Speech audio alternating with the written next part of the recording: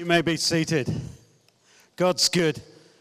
You know, I have been blessed this weekend because I've been asked to speak on two things that I'm incredibly passionate about. And my notes have just disappeared, so wait a second.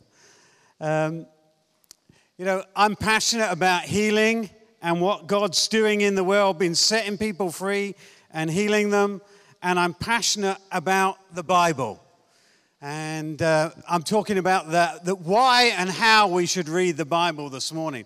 This book changed my life. As I started to read it and understand it and apply it to my life, it radically changed everything about me. And that was good. It wasn't bad. There were good things that came. I want to start by reading a passage from Psalm 1. It says, "Blessed is the man who does not walk in the counsel of the wicked, or stand in the way of sinners, or sit in the seat of mockers. But his delight is in the law of the Lord, and on his law he meditates day and night.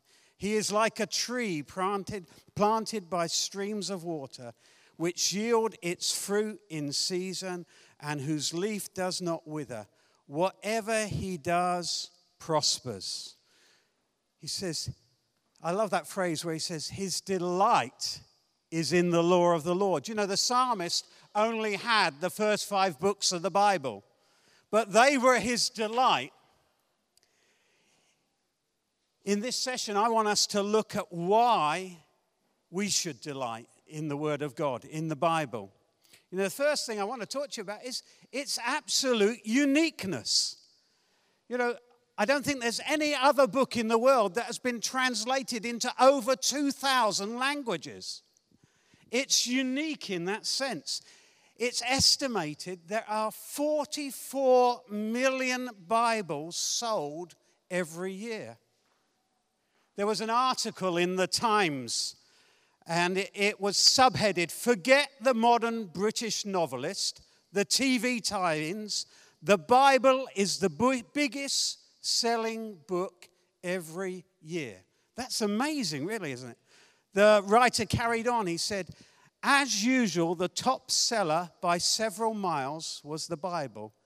If the cumulative sales of the Bible were frankly reflected in the bestseller lists, it would be rare that a week went by when anything else would achieve a look-in.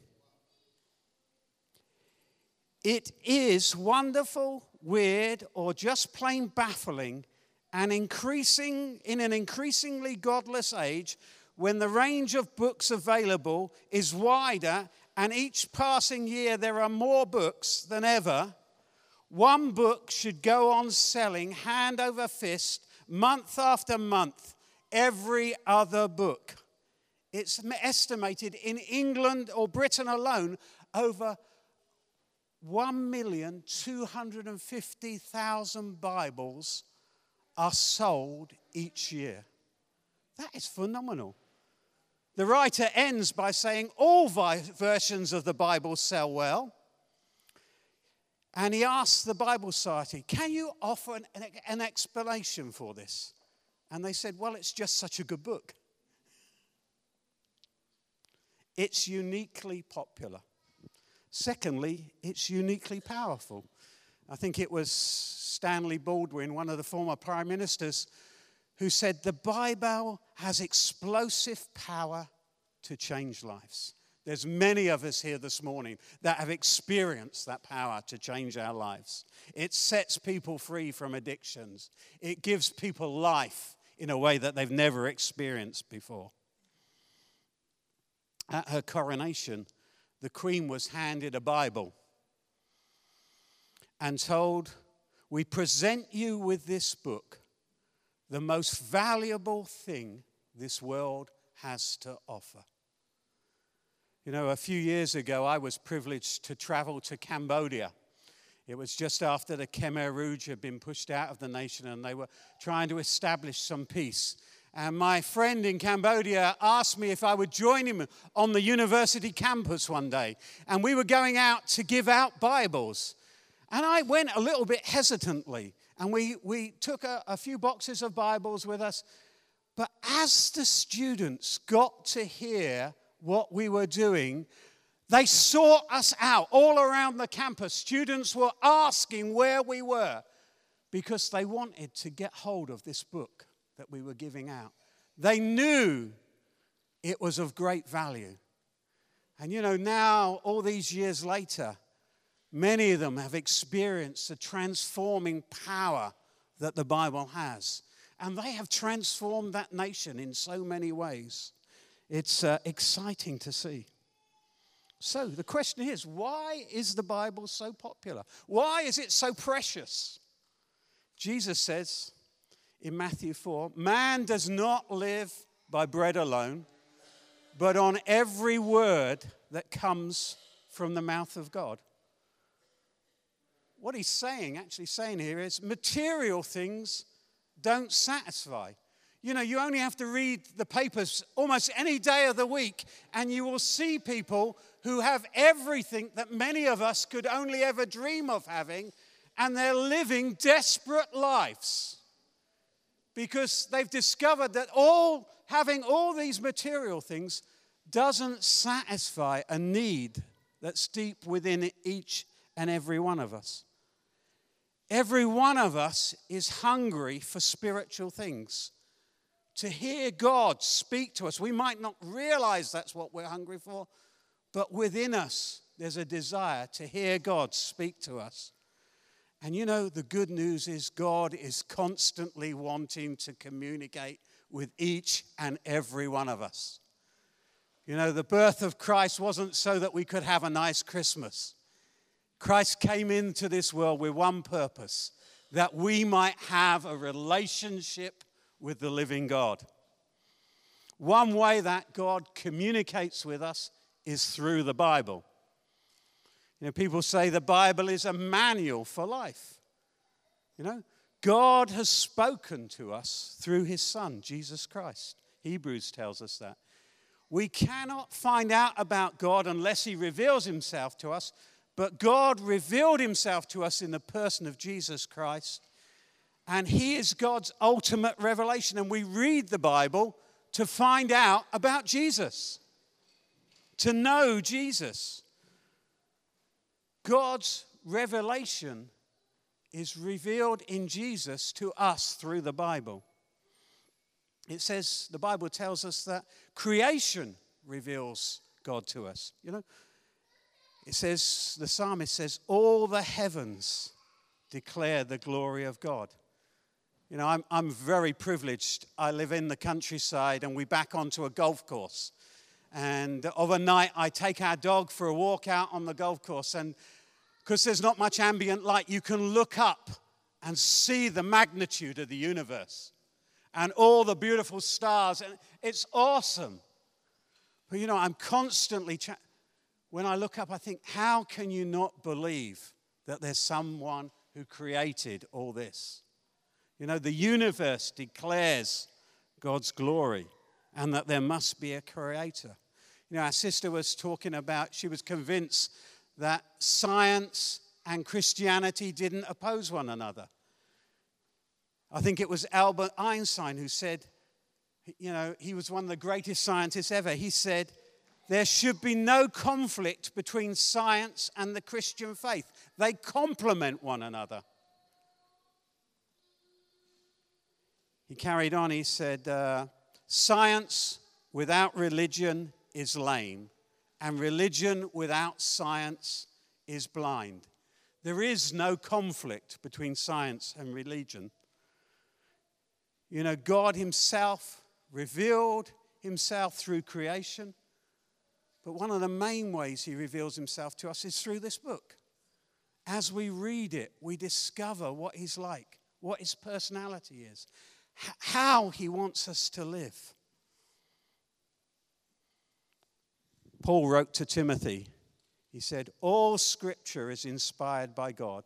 Some translations say breathed by God, and is useful for teaching, rebuking, correcting, training in righteousness, so that the man of God may be thoroughly equipped for every good work. What the writer is saying is the scriptures, the Bible, is God speaking. Of course, he used human agents. Men wrote it down. Yet it's 100% the work of man, but it's also 100% inspired by God. Some people find that quite difficult to understand. You know, just down the road we have St. Paul's Cathedral. Now, every one of us knows that St. Paul's Cathedral was built by Sir Christopher Wren. But I want to tell you, he never laid one stone. Yet we have no doubt that he was the builder. He was the architect. Other men and women laid the stones and built the building, but they did it under his inspiration and under his direction. So it was 100% built by other people, but it was also 100% built by Sir Christopher Wren. And that's the same is true for the Bible. It's 100% the work written down by men, but it was 100% inspired by God. So the Bible is totally the work of man, yet totally the work of God. It's just as God wanted it. You know, this was the way Jesus talked about it himself. He treated the scriptures as God's word, as what God had said. You know, all through history, believers have accepted that. You know, right from the early theologians of the church, Irenaeus said, all scriptures are perfect. Luther spoke, he said, scripture which has never erred. Today, the Roman Catholic Church have enshrined in Vatican II that the scriptures written under the inspiration of the Holy Spirit have God as their author and must be acknowledged as being without error. You know, it amazes me how over time men have tried to disprove the Bible. Who was the guy that did the sky at night? Patrick Moore. I remember watching him one night and he confidently asserted, he said, the Bible is not true because we know that there was never a star that traveled and burnt out over Bethlehem. Within 1 week, scientists discovered there had been a supernova that had traveled the exact route, and he was disproved. You know, he confidently asserted it 1 week, and God revealed to someone the next week that his assertion was wrong and that the Bible was true. You know? We can trust this book. You know, historically, it's true. That doesn't mean there's not difficulties. You know, even Peter didn't understand fully some of Paul's letters. Sometimes it's hard to understand, but many years ago, somebody gave me some very wise information. They said, if you come across a verse or a passage in the Bible you don't understand, don't doubt it. Don't throw it away. Put it to one side, and at some point you will understand it. They said it's like a jigsaw puzzle. My wife loves doing jigsaw puzzles. She had a birthday recently, and there was a particular view she loved. So I took a photo of it, and I sent it off and had it turned into a jigsaw puzzle for her so that she can do it, because I knew she'd love that. But, you know, the Bible's a bit like a jigsaw puzzle. You know, sometimes you pick up a piece in a jigsaw puzzle, and you look at it, and you think, and you look at the picture on the box and you think, this piece has got into the wrong box. It doesn't fit. You know, I've learned if you throw that away, when you come to finish the picture, there's a piece missing. You know? And sometimes we don't always understand how things fit in. And they're difficult to understand. But over the years, I've learned as my picture of God expands and I understand him, the pieces come together and I can see it clearly. You know, the Bible was written over a period of 1,500 years by at least 40 authors, and they included a great variety of people. They included kings, scholars, philosophers, fishermen, poets, statesmen, historians, and doctors. So it's been written in many different styles. It has historical facts, books that are historical facts. It has other books that are prophetic books. Some of those prophetic books have been fulfilled. Some are yet to be fulfilled. It has poetry. It has all sorts of writing. And if we're going to understand it, we need to understand the type of writing that we're reading. It's very important to hold on to the fact that all Scripture is inspired by God, even if we cannot immediately resolve all the difficulties. If we hold on to the fact that it's inspired by God, it has the power to transform. Let me read you a passage from Scripture, and it puts events into a very specific time frame.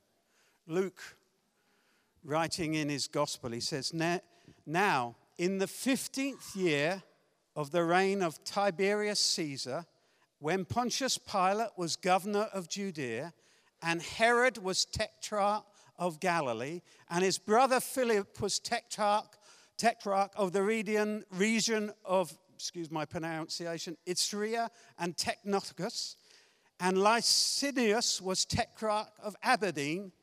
In the period of the Ananias and Cephas as high priests, the word of God came to John, the son of Zacharias, in the wilderness."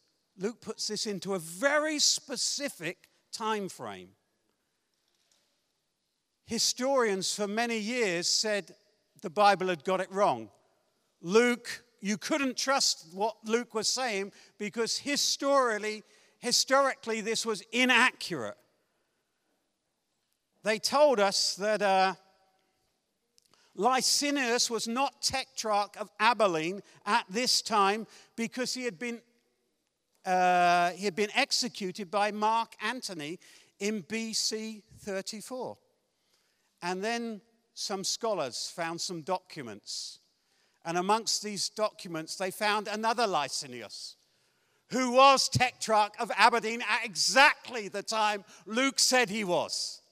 You know, as men have tried to disprove the Bible, God has revealed things that have been hidden only to prove them wrong. You know, Christians all over the world through the ages have found that the Bible is reliable and trustworthy. It's a source of guidance for everyday living. You know, and we as Christians have chosen it to make it the authority for all matters. You know, as we've seen, all Scripture is God-breathed and useful for teaching, for rebuking, for correcting, for training in righteousness. It is the authority for what we believe and what we teach. It's in the Bible we find out what God says, what he says we should do. The things, he talks about things like suffering, Jesus, the cross, and many other things. It's our guidance for how we live, for correcting and training in righteousness, it says. It's through the Bible we find out what is wrong in God's eyes and how we can live to please him. You know, I think the Ten Commandments are one of the examples of it. They're a brilliant analytic of the minimum conditions which a society needs to live sober and righteous, civilized lives. You know, it shocked me when I first became a Christian. There's very little the Bible doesn't teach about. You know, if I go to young people, the first thing they ask you say, when I say the Bible teaches about everything, they say, does it talk about sex? I say, yes, it does. But it talks about how to bring your children up. It talks about how to work. It talks about, you know, looking for work and if you're able to get it, you know, to get work. It talks about every area of life. There's very little it doesn't teach us on. You know, some people say to me, well, that sounds awful. I don't want somebody else telling me what I can and can't do. I don't want a rule book. You know, one of the singers sang, I just want to be free. But is freedom really not having rules? You know, there was a survey done, an experiment, and they took a load of children and they put them in a park. And they left them there for an hour. And at the end of the hour, all these children were playing just in the middle of the park, in a very small area. And at the end of the experiment, the children went away and they fenced the park. They put a fence all around the outside of the park. And then they take the same group of children back and put them back in the same place. And an hour later, they came back. And they discovered that the children weren't just playing in the center of the park. They were playing throughout the park, right out to the boundaries. Having clear boundaries released them to enjoy everything that they had. Jesus said, I came that you might have life and have that life to the full. I believe that boundaries help us to enjoy life. Our sister was talking about football matches. If we didn't have rules in football matches, it would be a disaster. You know, I don't know much about football, but I do know when my kids used to play it in the park next to our house, they were always coming in screaming and shouting, he's done this wrong, he's not done that. And, but when they went on a pitch with a referee and he established the rules, they all came home having enjoyed the afternoon's football. Rules enable us to enjoy life. It's clear, boundaries, far from restricting our lives, give us freedom. The Bible's God's revelation of his will for people. The more we discover his will and put it into the practice, the freer we can become. That's not just theory. That's been my experience over 40 years now. Our sister said the Bible's a love letter. It is. But sadly, for some people, they study this book. They, perhaps read it through, even in a whole year. They read from cover to cover.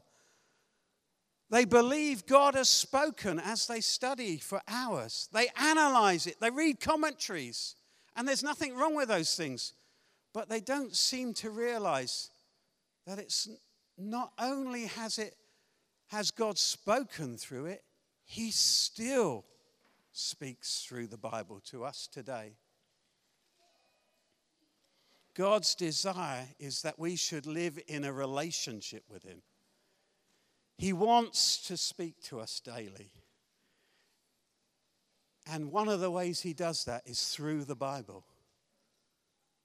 So as well as being a manual for life, it's a love letter. You imagine, I bought a new Hyundai car last year. Now imagine when I came home, I took the manual out and I started to read through it. And I underlined some of the important points in it. If I was a real anorak, I might have cut out some of the pieces of the manual and stuck them on my mirror, my shaving mirror, so that it reminded me each day of the important things. If I was really, my wife's a musician, I might have asked her to put some of the words to music. And, she would have done that for me. And then perhaps, because it's a Korean car, I would learn Korean so I could read the manual in its original language. But I did all this, imagine that. But then I never drove the car. What would you think? You think you're crazy. The idea of the Bible is not so we can just learn about God. It's so that we can have a relationship with him. So that we can, as it were, have the life that he intended us to have. The main point of the Bible is to show us how to enter into that relationship with God through Jesus Christ. Jesus said, "You diligently search the scriptures because you think that by them you possess eternal life.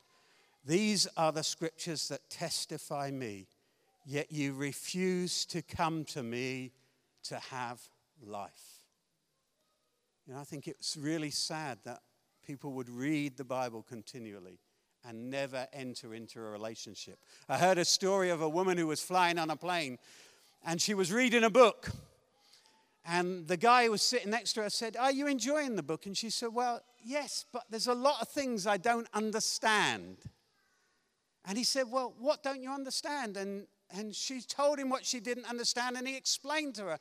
And at the end of the flight, they had a wonderful conversation as far as this woman was concerned. And she said, "Excuse me, do you mind if I asked you a question? How do you know so much about this subject?" He said, "I wrote the book." You know, when you meet the author, everything changes.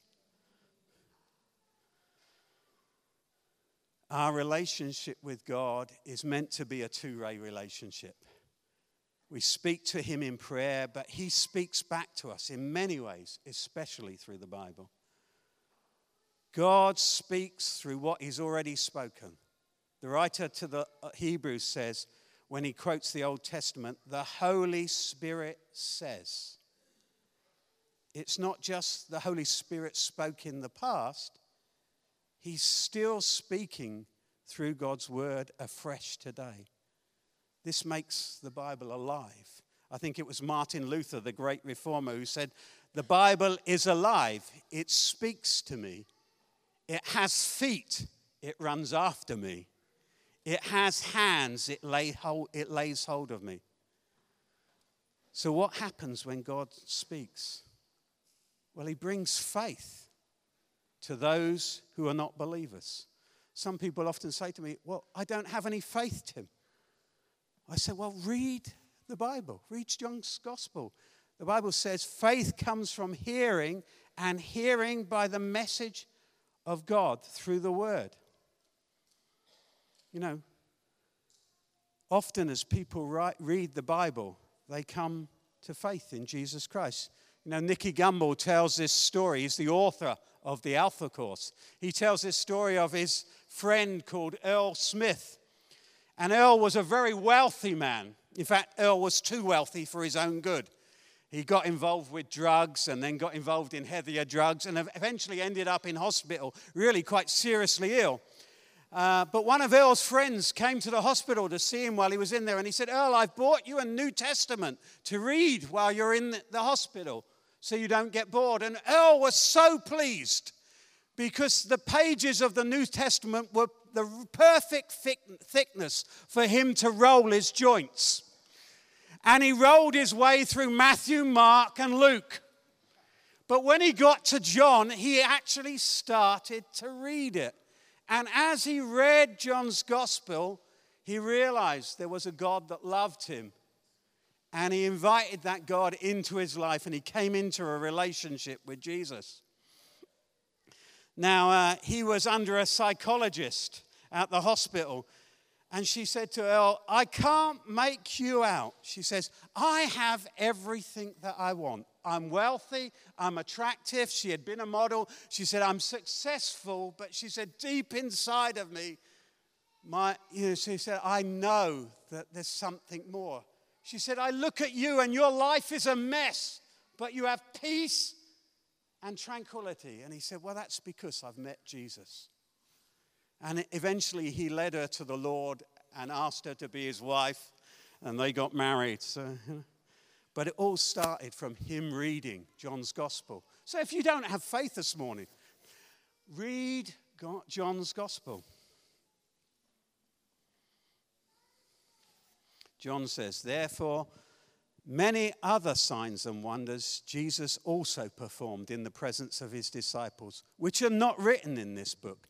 But these things have been written so that you may believe in Jesus Christ, the Son of God, that believing you may have life in his name." So John writes and he says, "I've written this book so you can believe." So it's always a good place to start. You know, as we read the Bible, we experience its power to transform us and to bring us into a relationship with God. As we study, we come into contact with Jesus. It's always amazed me how this Jesus that lived 2,000 years ago speaks now to me through his word. You know, perhaps that's not always audibly. You know, he did speak to me once audibly, but that was because I was doing some things I shouldn't be doing. And I think he had had enough trying to give me hints, you know. My wife does that sometimes, you know. But most of the time, God speaks to me in my mind and through impressions. He's interested in everything we do. You know, I used to be a businessman. I had a gas heating and maintenance business. I remember being in a house one day. And I'd been there several hours and I could not work out what was wrong with their heating system. And when you're self-employed, there's no one else to call on. And I said, God, I need help. I don't know what's wrong. And as I'm standing there praying, I see this junction box on the wall. It's well away from any of the central heating controls. And God says to me, look in that box. And I take the 2 screws out and I pop the cover off the box. And I notice there's a wire that's not in its connector. And as I tap it on the connector, the system bursts into life. You know, God is interested in every area of our life. He doesn't just want to help us with spiritual things. He wants to help us with practical, everyday things. So as we read, he speaks to us.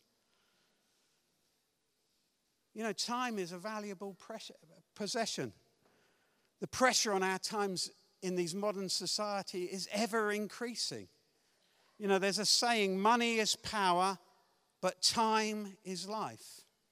You know, if we're going to read the Bible, we need to set time aside to read it. We need to find somewhere where we can be at peace and be at quiet. It says Jesus got up early in the morning and went to a quiet place. You know, I'm terrible at getting up early in the morning. I don't like early in the morning, but, you know, I find a quiet place where I can go. It's normally out on the golf course, as I said to you, you know.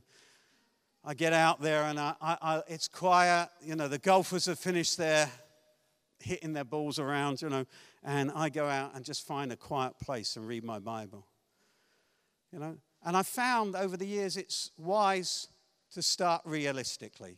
You know, when I first became a Christian, I thought I'd read the Bible from cover to cover. You know, after about 2 days, I gave up. You know, it's better to read a little bit and often and to allow it to be part of you. Yeah. What does the Bible, and then when we've read it, ask yourself some questions. What does it say? What does it mean? What does it mean to the person who wrote it? What does it mean to the first people who read it? How does it apply to me and my family? And then try to put it into practice. Because it's as we put it into practice in our lives that it will transform us. You know, this book, I want to commend it to you. It's transformed my life.